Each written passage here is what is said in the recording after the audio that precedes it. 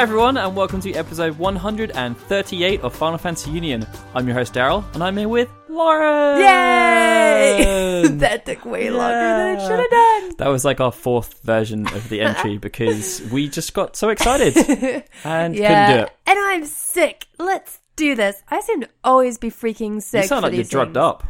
Oh my god, yeah, I probably am. She's not actually drugged up. She's just had a glass of water.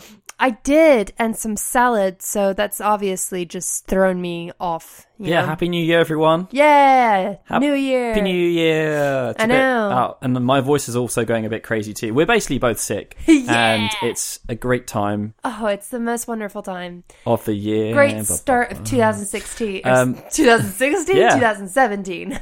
As you can tell, things is going to be crazy this episode. It's going to be a hot mess. As mentioned last year, this episode is going to be about all to do with Final Fantasy 15. Woo! But it's going to be spoiler free. We're just going to be talking... well, as spoiler free as we can. It's going to be spoiler free. And we're going to be talking about a load of different topics. We're going to spoil something. What? Well, to some people in the interwebs land, they think that like saying something like Arden is an antagonist is a spoiler. Well, okay. Well, it's going to be spoiler free. Ish. That's what I'm going to say. I was still going to say. It depends on their definition. It's going to be as spoiler free as all our previous podcast episodes where we're spoiler free. I mean, to some people, Noctis saying that Noctis is a prince could be a spoiler. Well, look, the game's been out almost 2 months now, so... I love how you're getting so serious about this. I am getting very serious because it was something that was controversial on my review on YouTube. It was very controversial. Some people honestly, were saying it wasn't spoiler free. I know, they weren't. And it was spoiler free, as far as I was concerned. You know I didn't reveal any plot points. I didn't reveal anything. Nope. You were a good little fruitcake. Anyway, before we get on to all of that wonderful stuff, I've just got to remind everyone, of course, that Final Fantasy Union is part of a podcast series called Final Fantasy and Kingdom Hearts Union, and it's presented by the Gaming Union Network. We have a new show every Tuesday working in rotation with Kingdom Hearts Union, and we come on the iTunes store as well as FinalFantasyUnion.com, and we're thinking about bringing it back to YouTube again if we can make it make sense. Yeah. I mean, if we do, it will probably be a case of like just an image thing, because I don't know if I could realistically edit an hour podcast again. Not with babies, unfortunately. No. It's quite difficult. But we've also built up a slightly different audience on YouTube now, so the last time we posted up the podcast, people were somewhat confused. What are this? Yeah, that was pretty much the reaction we got. So if we do post it up again, it's going to be slightly different, and we'll see how it goes. Yes. Anyway, Patreon time. Thank you all, as always, for everyone who supports us on Patreon. Yes, thank you. You guys are the best. We love you guys. We're now going to do shout-outs for everyone who's pledged $2.50 or more per episode, of which we are eternally grateful. Yes. Starting with Lauren. Barry Norton at Nortron Zero. Christian Burge. Christian Thompson at Orbits Zed Gaming. Lewis James. Satria Jaya Sodharma at Satria625 Ruben. Skylar Loveless. Tiger Crane at Papu Milkshake. Tyson Wildman at Ty Wildman 1. William Trengove at Varnus the Azure. Chris Morales. Digileo at Chub Arcanine. Eric Decker at Choco Taco. Harley Crawley at Dark ZT Okami. Jonathan Gonzalez at It's Just Johnny. Josh McNabb at J2K9. Michael Graham. Thorin Bullen at Massacre23. Zach Duranto at ZDuranto58. Alex Troutman at Akira Namejin. Billy Jackson at _Billy Jackson. Darren Matthews at Doomster73. Jason Rivera at Neo Archaic. Joseph Robertson at Pokemon Trader J. Julio Carrillo at Dead Demon 225. Keith Field at The Mighty Keith. Mario Herka. Mike Shirley Donnelly at Curious Quail. Muhammad Kayam. Nico Gonzalez at Nick_Knack95. Rachel Casterton at Urbion Ray. Tony Stemmen at Tony Stemmen. Vitanitas at V_Tron 5000. Zelda Clone at Apes Type Novels. Thank you, everyone. Thank you. Yay, now we get on to the main event. Ooh. We do get on to the main event, Final Fantasy 15. Yes, and no, we have not waited a decade for this. We have waited 4 years for Final Fantasy 15. Well, so many times I've seen people being like, "Oh, we've waited a decade for this." It's not the same. Some game. people have waited a decade for it. Feel as though they had, yes. There are some parts of the original game that obviously are there. Noctis, for Noctis, one. Yes. That's a pretty big component. Yes. Ignis. He hasn't been in there since the beginning. But he was in the car, okay? No, he wasn't. He was in a car. What? There was that original picture with all of them walking towards the car, that was like there? a year or two later. Was that? Yeah. When after Final Fantasy 15 was announced. No. Yeah, I'm talking about But like I'm way saying back then. he hasn't been around for 10 years. No, he hasn't been around for 10 years. Okay. Mr. Smarty Pants. Yeah.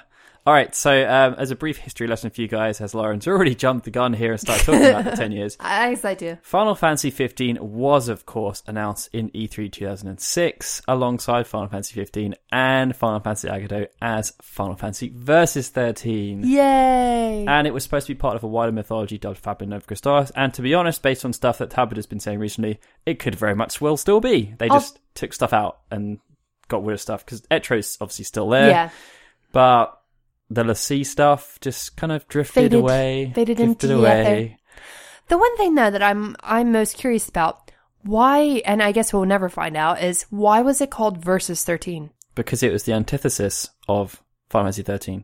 Because that's what the whole thing was. The promotional posters, Lightning and Final Fantasy 13 is always in white, whereas Noctis and Final Fantasy Versus 13 was always black. It was like supposed to be the opposite. But it's just weird, like Versus. It's Versus 13. I'm sorry. Yes. I just wondered if there was anything like really sort of deep about it. I seem to remember looking into it. Probably not anything. Some Latin. Probably. I have a feeling there is some Latin stuff in somewhere.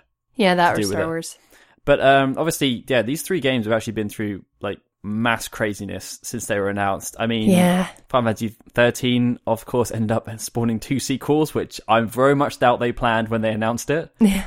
Agito 13, well, I mean... Turned into a different game. Platform changes, different games, ended up getting re-released with the original story as Final Fantasy Agito. Like, weird things happened with that one. We ended up with Type 0. And it always seemed to be Tabata. Yep. Poor Tabata. And then, obviously, Versus 13 became Final Fantasy 15, and even had its director changed. It's like every single game, like, lately, probably not Crisis Core, but like... Agito 13 and then Final Fantasy 15, Tabata's been involved with drama that was probably beyond his control. Yeah. Poor guy. Yeah. He just couldn't catch a break. But it is weird that Tabata ended up directing 2 of the 3. I know. I didn't really put that 2 and 2 together just yet, but no, he did 2 of the 3. But yeah, no, it's been quite an interesting journey. But yeah, obviously, as I said there, Tabata took over the directorial role from Nomura, which was a bit strange, to be honest, because Nomura kind of came out and said it was not his decision to be taken off it. And then, that kind of created some tension. Yeah, and as a result, there was story changes. There was Stella. It was a sore spot for many people. Yeah. And now that the game's come out, like, we've learned other things that have happened and stuff, and it's been an interesting game. I do love that, though. It's a bit like throwing toys out of the pram. Oh, they changed me as director. It wasn't my decision. It's just like, well, you did kind of release the game on time, dude. You kind of took 10 years to get that started. Good job. Well, he hadn't taken 10 years at that point. Like, stop talking about 10 years. I know. I'm sorry. I'm still stuck on it. But no, he took a while, and it seems like from like current announcements that he's going to take a while on Kingdom Hearts 3 and Final Fantasy 7 remake as well. It's if you discount the re-releases of the Kingdom Hearts games, there is the whole thing going around where he still hasn't actually released a game in high definition. Nope. He has not. The last game that he's released on a home console pretty much is Kingdom Hearts 2. And even Chain of Memories, I mean, that probably wasn't completely done by him, Chain of Memories. And that was on PlayStation 2 as well. Yep. And it was just a revamped version for PS3, but yeah, no. Anyway, right, so Final Fantasy 15 story. So we're going to talk about this loosely. What did you think about the characters in general? Like, did you think that Noctis worked as a good protagonist? And I thought he was okay. It's weird, though. Like, I guess I didn't expect him to be the way that he was because of how he's dressed. And I know that that's a pretty silly way of looking at it and a pretty simplistic way of looking at it. But, like, the way that he's dressed would insinuate to me that he would be, like, the stubborn, grumpy kid, essentially. Sulky. Take that with what you will, whether or not I'm just stereotyping emos or that type of thing. But that's just what I felt. Like, especially when we first saw him, I just thought, like, you know, he was going to be this grouchy character, this sort of aloof person, kind of like Squall. It's how they kind of position. Like, it's nothing to do with stereotyping. That's how they typecast him. Like, what they said he was going to be. Exactly. So when his true sort of personality came out in the game, I was a bit surprised, happily surprised, because, I mean, you know, I don't know how well I would deal with another Silky character, even though Squall is my favorite, but yeah, no, it was just a bit like, oh, okay, this is what he's like. He's a lot different to what I imagined. I still think he's going to be one of the most memorable protagonists. Yeah. But I don't think it's because he particularly did anything. No. I think it's just that his abilities are cool. He looks quite cool. And I think that's just going to be a standout thing. But like, if you compare everything that he went through in the story to everything that kind of Cloud went through, like, they're not really... I mean, like, Noctis has stuff he has to deal with. Mm. I'm not trying to say he doesn't. No. But I don't know, I feel like he was a bit flat, like, in that way. Yeah. But I still feel he's going to be remembered as a really good protagonist. And, like, there's a lot of stuff to like about him. There is. But no, it's interesting that you say that because, like, and I'll try to do this without spoiling too much, but you know, you think about a lot of the other characters within the series, like Squall. He really had to grow up in the last bit of the game because he was forced into a role that he didn't ask for, and he was essentially the only one left, and he knew that he had to take it on, which is being the head of Balamb Garden and being pretty much like the head of this crazy... You are the sorcerer slayer. Exactly. And then Cloud, I mean, he had a load of mental issues. He had a load, but he overcame them. Whereas with Noctis, like like you said, he had a few things happen, but I don't feel like there was really that moment where he really, like... Well, like, there is one moment where he changes, but it's not like how Squall and Cloud had. Like what I felt was that when these things happen, Noctis before and Noctis after is pretty much the same. And I don't know if that's because the game's open world and like you have obviously these story things that take place, and then you can go back to doing side quests and they'll walk around and they'll have their banter. And nothing affects them. Yeah, and nothing's different ever based on like, and I guess that's one of the disadvantages of the way they did things, because part of the way that these characters build up and their relationships progress is the fact that they're with each other all the time. Mm-hmm. And then when you're running around the open world doing quests, they'll say things to each other, they'll be back and forth. You'll have Gladiola saying, "That's not normal," 20 billion times when you're progressing through the story at that point. And like when things are like, they'll have some things like that are contextual. Like he's clearly saying that because Noctis is having headaches for whatever reason, and that's to do with the story. Yeah. But it never really, like, Noctis their behaviors don't change. They just say things that are related to what's happening, but their behaviors don't change. Yeah. No matter what happens, really. I guess, like, by the time you get to the end of the game, their conversations, I guess, are slightly different. But it wasn't like, oh, I'm going to have to deal with this in a certain way. You get it through the cutscenes. Yeah. When but you don't really get it as you play through. No. Yeah, and that's... I mean, there is one character who greatly changes throughout the game in the last bit, but other than that, there isn't really that much, and that's more of a physical change than an emotional, really. Well, a little bit of both. But yeah, no, Noctis, I just don't feel like he really had that moment, and maybe as you said, like that was one of the issues that I had with the game overall anyway, because like once the Imperial Army comes into play and they start chasing you, a lot of the outskirts of the town don't really change. Like nobody's really reacting to the fact that this ship is just landing, following Noctis and like trying to kill Noctis. Like nobody's just like, oh, there's a bunch of Imperial soldiers like looking for you, or everyone just kind of goes on with their day to day. They don't really seem to... Like, it's the weird thing as well. There's a big Imperial ship. Why is it landing next to them all the time? Because, like, obviously, you know, there are the different properties that they produce. You have Brotherhood, you have Kingsglaive, and you have Final Fantasy 15, and the stories are somewhat coherent. But in Kingsglaive, they're all talking about the fact that, you know, everyone outside the wall is in poverty and it's horrible and all this stuff. And when, you know, Regis makes certain decisions, the members of the Kingsglaive are unhappy about it because their families are out there and they don't know if they're going to be able to survive. And then you go to Final Fantasy 15 and everyone outside of Insomnia in the Dusco region, they look pretty happy. Yeah, they're like unaffected completely. It's like, oh yeah, it was really hard coming out of it was really hard coming out of Insomnia. Like it was really, really difficult. Like so many people died and stuff, but we're chill now. We're cool. You know. Anyway, right. So in terms of the development of characters, so obviously, you know, you've got people like Arden and Ravus and Luna, Noctis, and all those people. Like, did you feel that the development of these characters worked quite well, or? They're a bit funny, really. I mean, some of them were quite superficial. I mean, we have a whole video on it on YouTube, but I think the one character that really grew over time was Ravus, and that's the one that I kind of wish that there was more of. Like, that's the only character that I felt like had significant growth. Arden kind of plays the same tune throughout. I'm gonna say it because Ravus, when you look at him as you play through, there's probably people listening going like, Ravus didn't have any growth. What the hell are you talking about? Yeah, he did. If you look, if you dive into it, there is.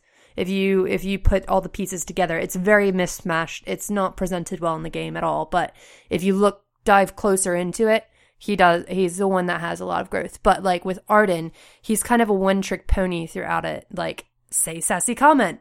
I'm going to either help you or I'm going to hurt you. Bye.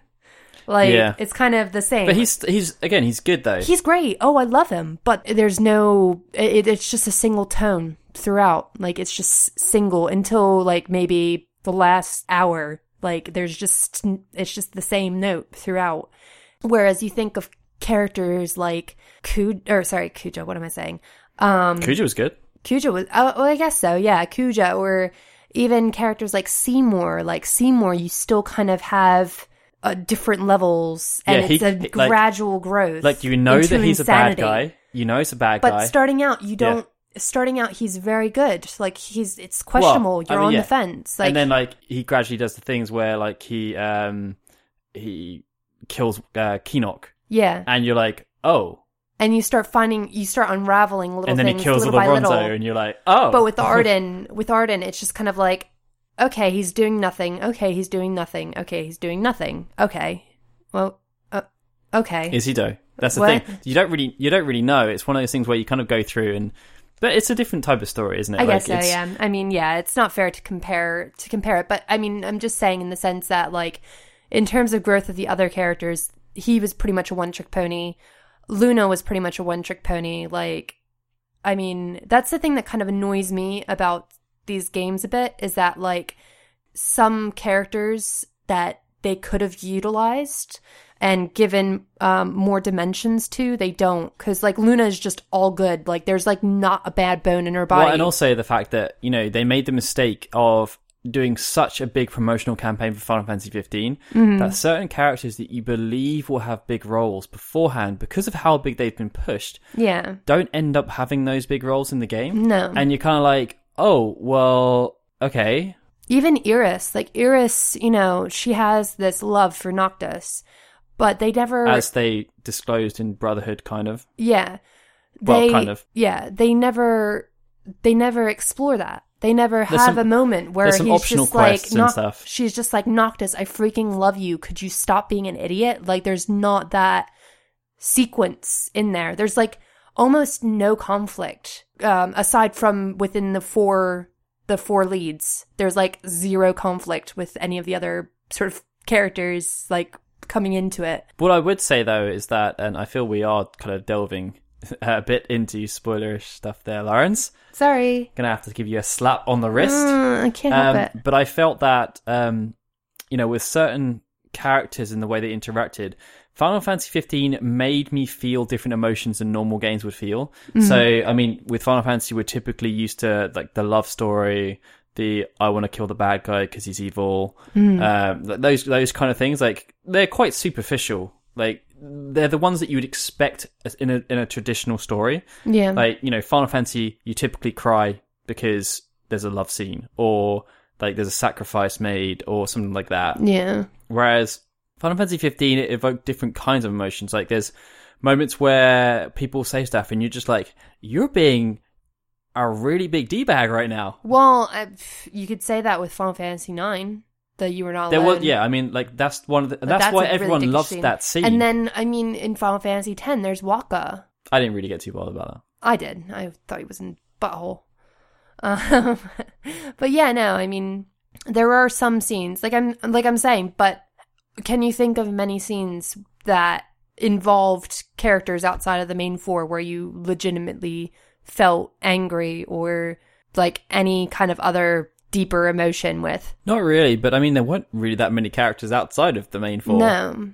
And I mean, maybe that's the way that they wanted it, but like, I just felt like there was so much that they could have explored that would have made it a bit more entertaining outside of it just being the main four. All right, I think we should stop it there Yeah. so that we don't end up doing too much damage. Yeah. All right, so gameplay. There's no way you can spoil this, Hopefully not. I don't think. What did you think about active cross battle? I thought it was fun. I mean, it's quite fast paced. It took me a little bit, to be honest, to accept the fact that I just had to hold down a button. Like, I still felt myself wanting to just keep pressing I was still doing that all the way through. buttons. Because I just want to feel like I'm doing something. Because I just, like, holding down a button to let it work for you, I just felt like that was so easy. I mean, it's no different from turn-based where you're hitting X I preemptively know, until... I just need to do it. Like, I need to do something. So I just felt like in that sense, I was kind of like, oh, okay. And then when the QuickTime stuff did come up, I was just kind of like, oh, crap, I have to actually press something. Oh, okay, I'll just press O. All right, that's fine. But yeah, I mean, I liked it and I didn't like it at the same time. I thought in many cases it worked, but in other cases it was a bit too easy for my tastes. Like, I mean, some of the bosses were a bit of a nuisance, but like, I don't know. I just felt like it wasn't complicated enough for me. I didn't really ever feel like stressed about it. Yeah, I guess I'd agree. Like, you think about Yunalesca in Final Fantasy X, where you're just like, oh god, I have to do zombie. Oh god, what's going on? I'm dead. And the funny thing about that is that it was turn-based. Yeah. Like, you're freaking out, you're panicking because you know that something bad's going to happen. You got to try and deal with it. Mm-hmm. Whereas this, I mean, I guess I never ended up using wait mode, and from what I understand, if you use wait mode, it's a slightly different experience, and you have the time to think. Whereas this was more like Final Fantasy 13 stress, where you've got to deal with something then. Yeah, you've got to deal with something now, like something's going to happen. But then, even with Final Fantasy 13, because you were so focused on a single enemy or a group of enemies, you could see something happening, you could see the pattern that was going to take place. Yeah. Whereas this, like, you're going everywhere. You're flying around, you're warping, there's multiple enemies. You don't really have time to focus on who's actually doing what. Yeah. You just have on-screen cues like, oh, I should hold down the parry button now because I've got an attack impending, and then I need to attack after that so that I get a counter in. Yeah. You just really have to just not really paying attention to anything else that's going on. You could easily just go through the fights with just warping. That's pretty much what I ended up doing like, in the end. Just hold down warp. All right, my MP's up. All right, let's warp. I just found that like it was a group battle system, but the other guys, I never really felt like they did anything. Yeah. So it's like, well, I'll just let them do their own thing and I'll do my own thing. Yeah. Because they don't actually contribute unless you can obviously do the link attacks. You've got the other ones like side attacks and stuff, or you've got the ones where you can use AP. The bar to get them to do special moves. But other than that, nothing they do relates to anything you do. Mm-mm. Like, you can't tell them to target certain enemies, you can't tell them not to target certain enemies, you can't tell them to cure you can't tell them to do anything. No. They will just do whatever the hell they want, whenever the hell they want. Yep. Like, at least in Final Fantasy 12, you had complete control over everything. In Final Fantasy 13, you didn't control their moves that they did, but you controlled their classes, so you could still kind of say, well, Snow, you're going to defend right now, because I need you to. Yeah. Where in this, it was just everyone's going for health for lower. So you'd end up with, like, Prompto, and until I started just giving him tons of health items, he just died. Because he doesn't have any health, and like, they don't have any real notion of self-preservation. No. They do to a degree, but if you fight something hard, they will die. Yeah, that was kind of the sad thing about it, wasn't it? The fact that there was kind of a class system, but it was all pretty much offensive class. Yeah. Like, there wasn't really a strategy. Ignis has got like the healing stuff. Yeah, but ultimately he still just attacked. Yeah. There wasn't anything like, oh, well, I want you to stay over there so that you can just heal us and just run away from things. Like, it would have been interesting if they could have utilized, like, have Gladiolus as the tank. He goes in, he does stuff, and, you either stand back as healer and they do stuff, or somebody else is the healer. I think that would have been the tactics more were limited. Like, the moves you could get them to do will do certain things, like weaknesses and stuff, and you can give them certain magic to use. But again, you can't control when they use it. No. You just, have 3 spells, use them at your discretion, Oh, great! You just and used it on a bunch of you just really use it on me. crap, You could use it on, you could use it on you. really You crap could- enemies. Like, it's, yeah. I mean, I said, I liked it, Yeah. but from a personal perspective, I liked how you could control Noctis. And I will say as well, I think it was pretty piss poor that Deadeye was like nerfed so much. Like, just that whole battle was just so easy compared to Episode Dusky. Yeah. I was ready for like such a cool, intense Well, battle. in the demo, it's like, oh, you've got to lure him around here, and you've got to do this, and you've got to do that. But this, I beat him in four hits, and he was gone. And it's just like, really? Okay. So yeah, it's like stuff like that. Like, I just felt like they made the game too easy in some cases. I think I had a game over once because I died on purpose. Yeah. Like, it's so hard to actually die. Like, it's so hard to get a game over. Generally, you will get a game over because it's something you wanted to do. Yeah. Not because it's forced on you. And I understand, like, they wanted to make it Well, that's on accessible. normal mode. Yeah. Well, they wanted to make There's it easy accessible. mode too. Oh, I dread to think what it's like on easy mode. It's probably just the I blitz. think my main gripe with the game was how they implemented the max HP system. So, like, obviously, once you have a health bar, and then once that depletes, you go into a down state, and then over time, or if you get hit in that state, then your health will deplete. And then even if that gets to 0, you still aren't dead. So Yeah. you basically have like 3 chances to save yourself every single time. But like, my issue with it is that sometimes you could get hit, and you get a big hit, so you get thrown on the floor. It starts going down instantly, so you have to wait till he gets up, and then you can cast an item on yourself. But if you don't want to cast an item, so you have to wait till one of your allies comes and gets you up. You might be surrounded by enemies, or you can't. Yeah. They're nowhere near you. So, I always love it when you're like in the middle of enemies, and then you're trying to hobble to a stone, but then they just keep knocking you down. There's no like. I mean, in other games, there's you could press square in that situation, like "Come and get me up, please." Yeah, and they would just help me, please. Yeah. Whereas this, you've got to kind of wait for them to finish what they're doing, and then they've got to change their mind about what they were doing. Think, oh, Noctis is down. Okay, I've got to go and get him up. Like, why is it like that? Why? And then obviously, when you get revived, your health that's your new maximum health. So if you didn't want to use an item to revive you straight away, and you just wait for them, and it took them until you were down to a third of your health, that's your health from now on. So if you're in a slightly difficult place, you basically take a hit and you're down again, and then you gotta wait. My biggest gripe was actually just the magic system. Not because it was bad, but it was just non-existent. I just didn't need it. Like, it was useless to me, except for the Deadeye. Like, the Deadeye fight, I was just like, all right, I'll use the bombs. It was useful. Like, magic is very useful. Like, you can do loads of stuff. You can buff all the different magic to put in different spells. You can even, like, do EXP boosts on the magic. It's just that it's superfluous. I just always forgot about it. You just, like, the fact that you have to go and craft it, and then you've got to equip it, and then you've got to actually use it. It's just like, it's just too many barriers. I liked the system in Final Fantasy VIII, which a lot of people compare it to, but I liked the one in Final Fantasy VIII because it actually did something for you.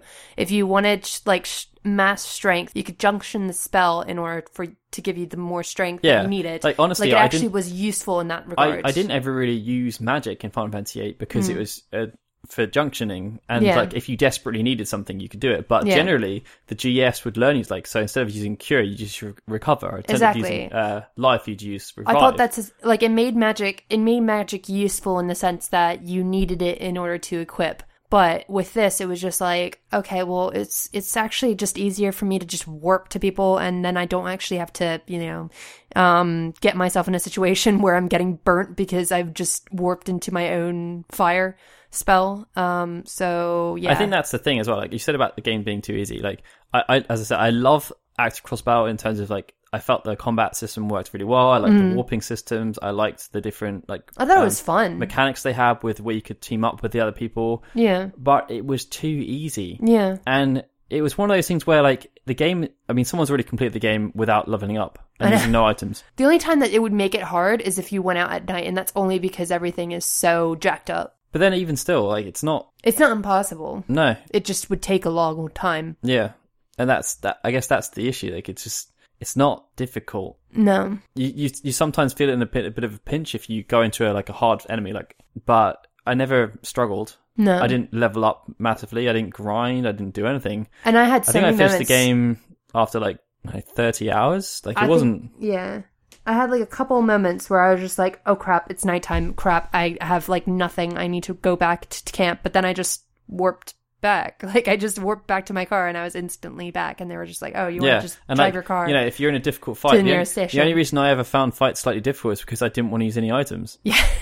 Like it's if you just buy a ton of potions beforehand, you're fine. Like as soon as you go down to use a potion, you're good. Yeah. Or, you know, you can use elixirs, high elixirs. Like, there's tons of different stuff you could use, but it's just, I have a thing about using items, basically. Yeah, you're special. I am Whereas I like to use them. But, yeah, ultimately, I think, that's the case in point. It's just that it was a bit too easy just for... I know what I was going to say now. Oh. It's the fact that they tried to add loads of depth to it, but because it's so, like, the depth never really played out. Like, I know they mentioned in the beginning you've got different weapon types, and different weapon types work better against different enemies. Yeah. I never cared. No. I just used whatever hell weapon I wanted, and it made no difference whatsoever. I did switch between the weapons because sometimes I just found like the heavy sword was a bit too clunky. Like I just but that's more of a personal preference. Yeah, it's not exactly. because it's weak against this enemy. Nah. It's like I knew it was like really strong against certain enemies, especially like the MTs, but I just was like, I want to fly around. I think I pretty much used the engine blade throughout the entire game, and it didn't hurt me whatsoever. I didn't find the game any more challenging. Yeah. Like, it just... Because the warp strikes didn't get penalized by that. It's just that's the thing that's weird as well, is that, he can still, like, warp with this massive sword. He's strong like bull. But anyway, so... I thought the gameplay was good, but there was a lot of stuff they put in there that could have been a lot better because it just didn't really do anything. Yeah. It had a load of depth that wasn't necessary. No, but either way. All right, so presentation. Well, you don't talk about something that I kind of wanted to talk about, and I forget what it was now. Well, you kind of wanted to talk about it that much. I know. Quests and stuff you don't talk about. Oh. Yeah. So we can talk about quests. Well, there is a question about quests later on. Oh, okay. We can talk about it then. Oh, well, yeah, but I mean, just in the sense that, like, how I felt about the side quests in general, like how they felt within the game. About the fact that they aren't good? Yeah. I mean, like, they are so boring. They are. They are monotonous. Like, you will do the same... It's like, oh, I've got a quest. I need to go to a location. Once I'm at that location, I might have to kill some enemies. I might not have to. I literally just have to go and pick up something. And then I've got to go back. The worst and you get no story. Yeah, nothing. No. The worst was when you went to go find something and then you had to actually look. In an area, yeah. In an area and try to find this little itty-bitty thing. There's no marker or anything. I mean, granted, like, you know, I'm not somebody who needs to be handheld. But, like, it's just the fact that it was so small. There's one where you have to do... It's a quest from Lestallum where you got to go down to the southern region and you have to get rid of traps that are on the floor. Yeah. And, like, they're so hard to find. Like, you can literally... One of them's hidden under a bush. Like, how you... You'd have to get really lucky to find it. It was horrendous. It's so boring. I know. I was just like, I don't want to do this. Like, you look up... There's videos on YouTube that people had to put up to like, for the locations and like, everyone is just saying, how would you find these? Yeah. How? Why is that so difficult? They're so irritating. But yeah, no, I mean, there could have been so much more. And I know that I sound like a broken record with this, but like, I felt like there was so much about Final Fantasy 15 that was trying to be like Nier almost, but it just wasn't. Cause like, The Witcher. And The Witcher. So with Nier, if you haven't played it, you should. But essentially, like, the side quests, although some of them were very monotonous, quite like this game, like, you know, go out, kill a bunch of things, come back. Do some fishing, whatever. There was story attached to it, and these smaller characters had stories and things that they overcame. And with Final Fantasy 15, they just didn't have that whatsoever. And it goes back to the story. The problems that I had with the story was that it was so focused on the main four that they completely ignored the outside world. Like, why didn't Cindy have more character development? Yeah. Why didn't Taka have more character development? Like, maybe Taka was like a dad who was struggling to pay. Well, I mean, they do have little bits. Generally, when you first speak to them, they'll tell you little bits. Like, and with Taka, you learn about the why he doesn't go out and hunt and stuff. Yeah. But it's so limited in scope. It is. They could have added so much depth. I mean, like, with Dave in the dog tags, it's kind of an ode to Type 0 with the sea crystals. Yeah. But even that, in the Type 0, when you picked up a little sea crystal and you took it to the guy, I think his name was Atra or something, you would learn about the person. sea. Yeah, you'd learn about what they did and stuff. With this, I think actually there may be something if you look in the menu and look at the dog tag. But like, it's like the whole point is that you find these dog tags so they don't get forgotten, and then it's literally just, oh, here's a dog tag. Also, I just felt like it was pointless. Like, I can understand what they were kind of trying to do, but if it was like what they had with Type 0, it makes more sense, because the whole thing with Type 0 is the fact that if you died in Type 0, you were forgotten. So these things that they were collecting were a way of remembering them when the rest of society completely doesn't. With the dog tags in this, it doesn't really make that much sense, because people still remember people when they die. Like, it's not the same thing. So I felt like I couldn't get the same sentiment as I got with like Type 0 with that kind of stuff, because I actually felt sad for some of them, because you just think like they were just forgotten, like, completely. So there was that. They could have done more with that. They could have done more with Cindy. They could have done more with Dino. Sid.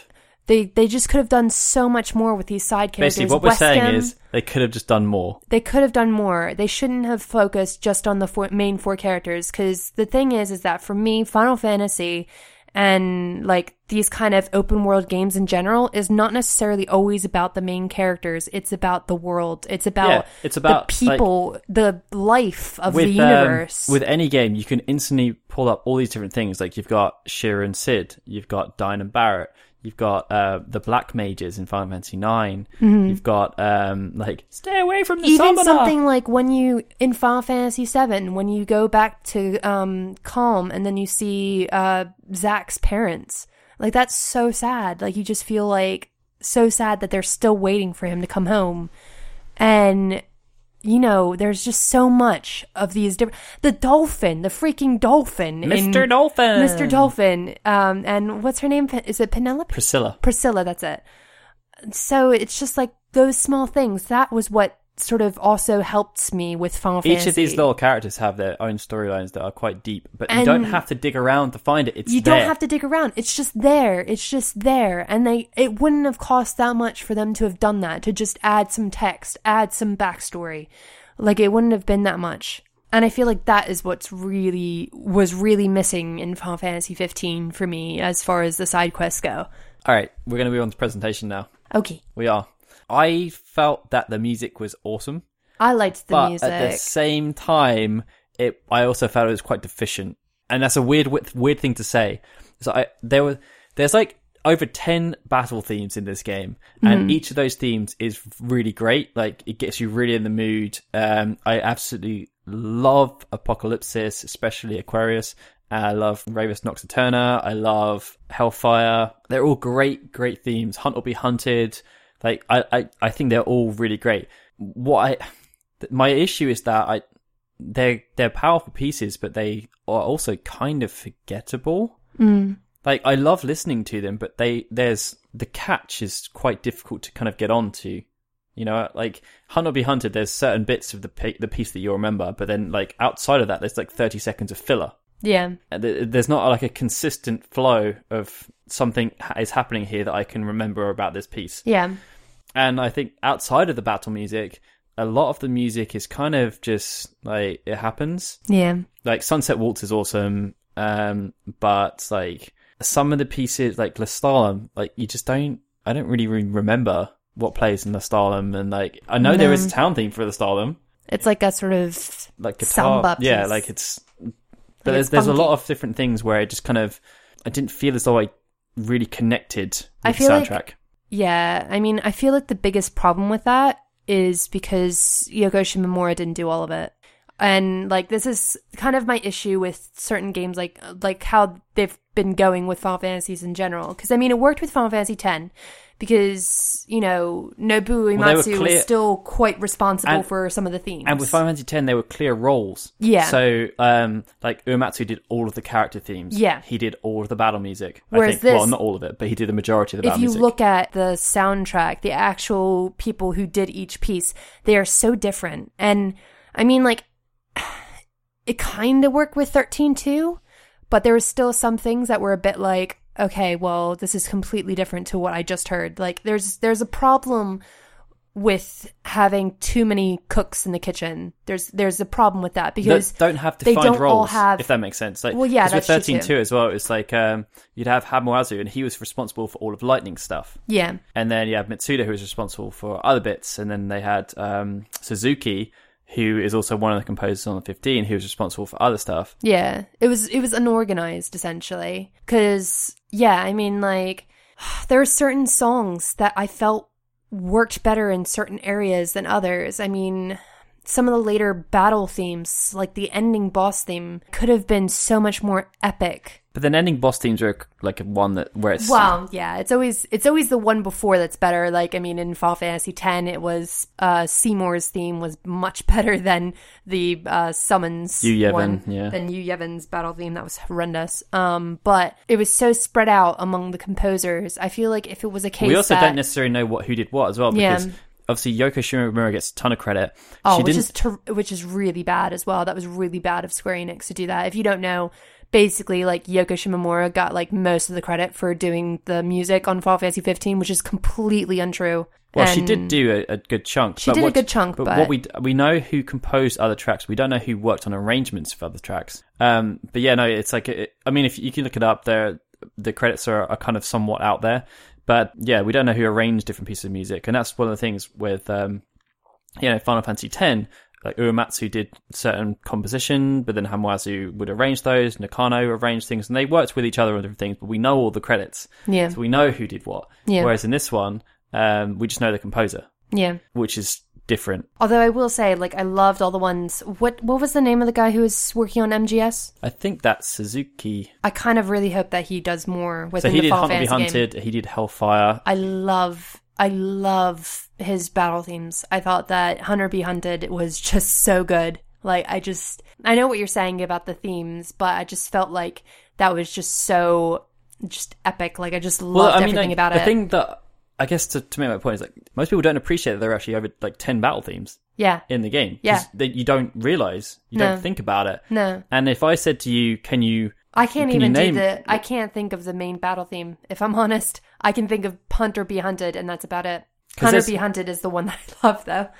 I think the main ones are the doom doom doom doom doom doom doom doom. But then they've got, like, they've got different battle themes for the when you fight the Niflheim Empire, and then there's an arranged version of when you fight the Niflheim Empire, and then you've got the one where you fight a Niflheim boss, and then you've got when you fight this boss, and then that boss, and then when you're fighting in this situation and you're fighting in that region. It's, like, so complicated.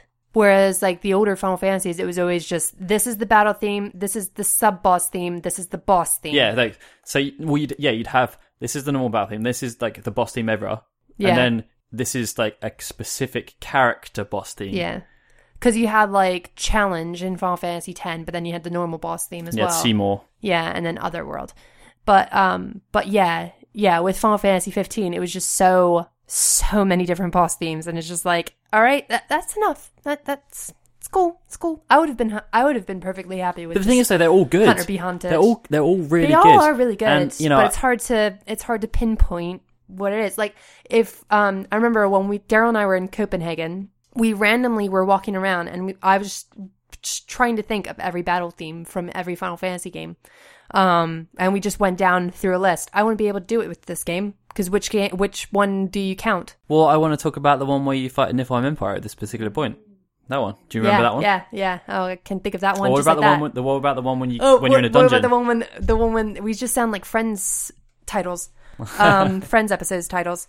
But yeah, like, it kind of sucked that, and this is a problem with the game in general. It kind of sucked that there were like maybe 2 or 3 towns, and like they had specific themes, but like everywhere else was just the same thing. And it's just like, oh, really? Is that like Chocobo theme or that gas station theme? Hammerhead. Yeah, Hammerhead theme. And I'm just like, okay, this is cool, I guess. I mean, it was a catchy little theme, but like you couldn't remember it as well as like, say, town themes in like the older Final Fantasies. No, and the funny thing is about those is that you actually don't spend that much time in those towns. No. Like, how much time do you actually spend in Cosmo Canyon? Yeah, no, you don't spend that much time at all. You learn about Sito. Like, how much time do you spend in Coral? Yeah. Like, you don't. No. Like, the Black Mage Village. No. Like, but everyone remembers those things. Yeah. Like, I I could go through Final Fantasy 9s and I could... Well, then that's the thing as well, because they're attached to the characters. Well, no, like... Because Mount Coral's theme is Barrett's theme. No, it's a different theme. Is it? Yeah, it's a different theme. Well, what's it called? Why can't I think of it? We just talked about it. Red 13's town. Cosmo Canyon. Cosmo Canyon. Why can't I think of that? That's Red 13's Different. theme. Is it? Mm-hmm. It's a variation. Those silly It's like variations. everyone always thinks that their airship theme is the same as Sid's theme. But they're different. They are different. They are different, Daryl. They are different. There is one thing out of place. Yes. But yeah, no. So getting back to that, sorry. I think that, they could have done more with the towns to make them have more of a persona with their music. The only one that I really liked was Tenebrae, and I won't sort of say what happens there, but I did like that theme a lot. That plays when you were walking around. I don't even remember that. I can't think of it off the top of my head, but I did really like it.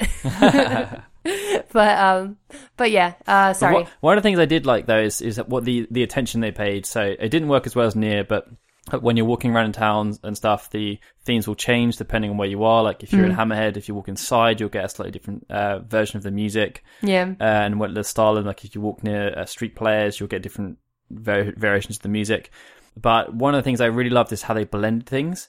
So like in one of the opening cutscenes where Regis is kind of sending Noctis off, like the themes change. And there's one later on in Alticia where something bad happens and like they kind of blend the pieces between one another.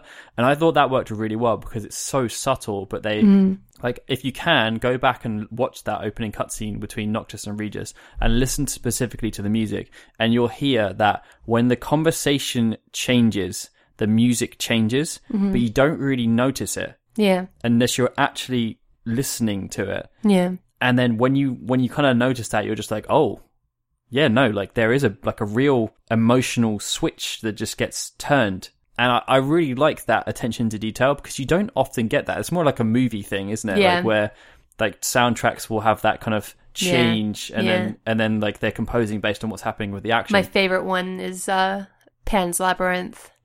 There's one scene where they play the main theme and it's just like it leads up to something scary and then that scary thing doesn't happen, so it just goes back to being calm and it's just it's lovely. I love that theme. Oh, sorry. It's okay, Lawrence. It's okay. I know, I'm getting all the feels. But yeah, I mean, I think they did a really good job. I liked the soundtrack alone, but it would have been nicer if there was more organization between it. And as you said, if certain composers had certain jobs, like they're responsible for this or that. I think it would have been a lot more organized. And also, I mean, we don't know how much played into it, the duration it took to make. Because obviously things like Somnus, that's been around forever. 10 years ago. Yeah. And, if you're thinking about, just think about in your own personal lives, when, how much you develop as a person in 10 years. I know. And how many Kingdom Hearts games she did since then. Like, I don't know how many of you guys have been in a career for 10 years, but like, when you started off that job, you'll be very different to now. Even like 3 or 4 years down the line, like you grow as a professional. Yeah. And like Shimomura as an artist, she will have changed so much in those 10 years. And I also wonder if she had already done a lot of themes for Final Fantasy Versus 13. Like I wonder how many pieces she had written for Final Fantasy Versus 13 before they cut it. Because it is a completely different game to what it was before as well, which would probably change quite a bit. It probably would change her development quite a bit. Yeah, it just suffered from a bit of disorganization, which is kind of the running theme of the game. But in terms of graphics, though, I was really disappointed. Really? I mean, I thought that a lot of it was lovely looking. This sounds really negative, this whole podcast. I know, I'm sorry. I don't mean this to be negative. Like, I honestly, I like it. I'm just disappointed. But with regards to Final Fantasy 15, and I feel like a lot of it had to do with the time constraints, but I didn't like that there was only like 3 scenes where they utilized the FMVs. Well, I mean, like, I will counter that and say I don't necessarily think that's a bad thing. It's an artistic choice. And obviously Final Fantasy has been known for its really powerful, strong FMVs. And with Final Fantasy 15, the way they chose to implement them, that's what I didn't like. Like the forced Kingsglaive scene. Yeah, that was the horrendous. Forced Omen trailer. Like, they just were like, oh, let's just push these things in there. Like, there was no need for that. Like, there are certain scenes when they do use FMVs that are good. And games like Metal Gear, they don't do FMVs. They do everything live action, and it doesn't diminish anything at all, because that's what they chose to do from the off. Like, they planned around, this is how we're going to do things. We're going to have live action cutscenes, we're going to use the in-game engine, and that's going to be fine. Also, if you want to do big budget CG stuff, then it costs money. Yeah. And you have to, like, bring in different departments, and you got to do all this, and you got to do all that stuff. Yeah. And I just feel like they just spent all that budget on Kingsglaive. I know. And, I mean, obviously, there are some times where they use these cutscenes. Yeah. It's lovely when they do, but I just felt like it was a bit like, okay, we're in-game graphics. Fantastic. Whoop. I'm so excited. I've kind of felt that way for a while, though. Like, Final Fantasy 13 was kind of the same. Yeah. Like, they had FMVs throughout, but... They weren't that much. They weren't anywhere... Like, FMVs in the olden days, like 12 and before, they were for standout big things that happened. Yeah. Like, they were mental, mega things that you couldn't do with the in-game engine. Yeah. Like, the Final Fantasy 9, the destruction of the planets and stuff. And, like, there's no way they could have done that really with the in-game engine. Well, one thing I do think that they should have done, and I hope this isn't a spoiler, because it's been in every single trailer, the Leviathan scene. I felt like that should have had some CG in there. Like, some lovely graphics in there. I just felt like, you know, it was okay. Like, it That's could one have of the looked things. gorgeous. And, like, yeah. And, like, you think about when it was Versus 13 and they had that epic battle where Noctis is running from building to building and you see Leviathan in the distance, and you just didn't have that. It was epic. Like, don't get me wrong. Like, there were some epic things about that scene, but it wasn't as epic as I was And that's hoping it where, would be. like, things in the past, like, I think Final Fantasy 9 is a good one because summons were a big part of that story, where they used the in-game engine to a point, and then when things got real, they changed the CG, because that's where they show the destructive power of these summons, and show really and what like they're capable the of. Black Waltz as well, like when the Black Waltz is chasing them and that sort of thing. But again, I guess it's probably just because of time and budget, and it's really a shame, but oh well. All right, Lawrence, we're going to have to go on to some questions now. Okay. Yeah, I'm sorry. All right, so the first one is from Suprio, who wants to know, who is your favourite quest giver? You're gonna hate me. Don't say Dino. I kind of like Dino. I think he's cute. I'm sorry. I think he's cute. Maybe it's the Italian in me that's just like, aw. I don't understand how they thought that voice combination would work. But I still kind of like him.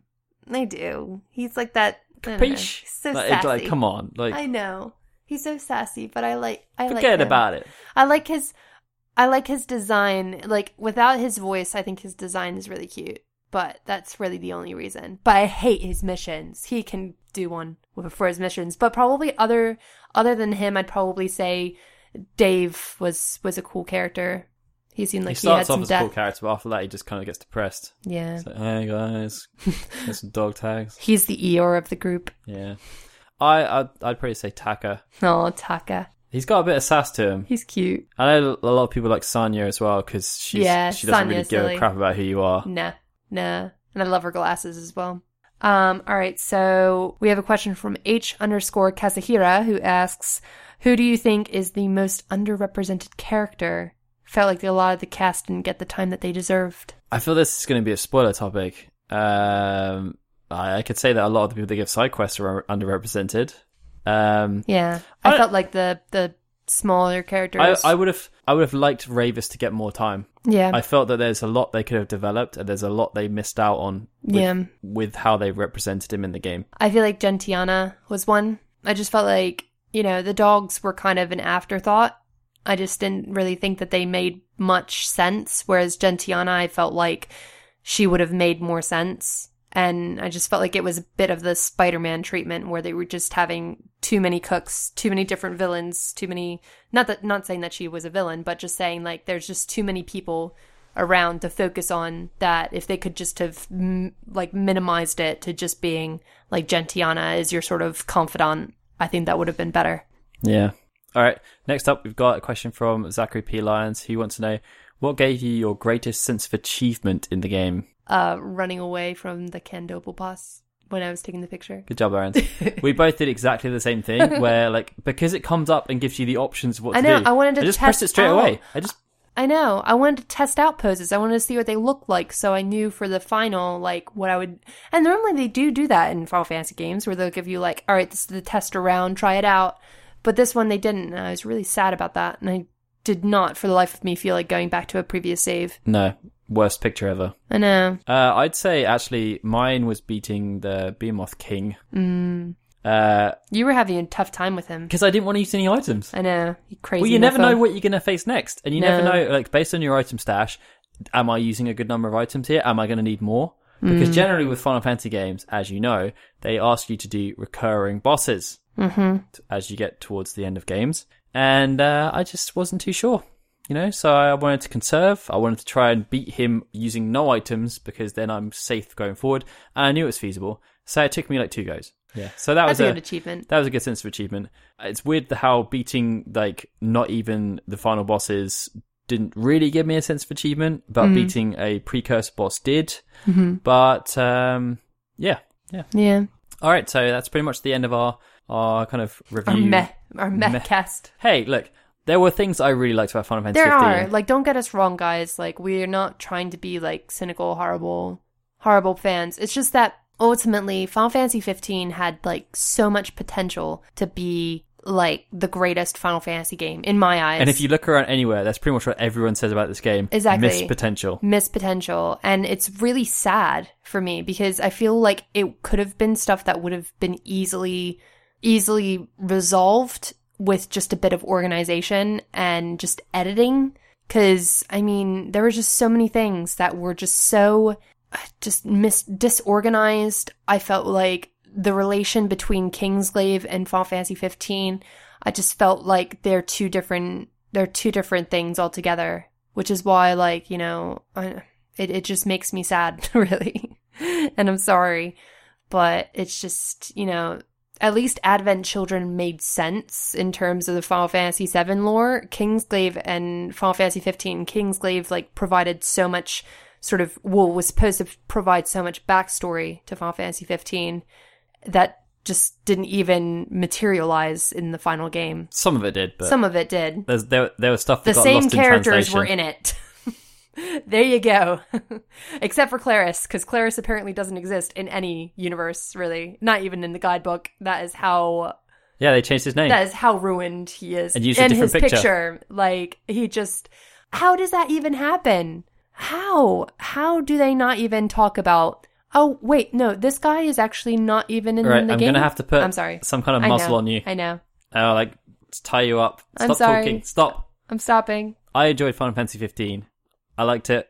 Lauren did too, even though she doesn't sound like it. I do. I'm speaking on your behalf right now. I do. I'm saying I do. All right, so music from this episode is, of course, from Final Fantasy 15. Where else would it be from? It's an arrangement of Somnus by Beyond the Guitar, an acoustic version. The next episode of Final Fantasy Union is scheduled to come out next week, actually, 24th of January. We're doing 2 in a row, which is going to be fun because we're moving house next weekend as well. Yeah, so we're going to try our best, and we're going to talk about some news, other stuff that's going on. There's actually a lot that's going on. There's the 30th anniversary this year. There's going to be a presser happening the week after we record, so that should be fun. We can do some predictions, maybe. Maybe. And yeah, of course, if you want to check out the episodes, then go to iTunes, just type in Final Fantasy. We're there or thereabouts. You're pretty easy to find. Be sure to check out the YouTube channel as well. I think we're up close on 15,000 subscribers now, which is not too bad for 3 months' work. Nope. And of course, you can catch every episode as well as news coverage at FinalFantasyNews.com, which is now provided by Braden, who is at Sora96 on Twitter. Thank you, Braden. Thank you. And of course, if you'd like to support the show, please head over to Patreon at patreon.com/FFKHUnion. All right, guys, it's time for us to say goodbye. Goodbye. I'm Darryl saying goodbye. This has been a FinalFantasyUnion.com production.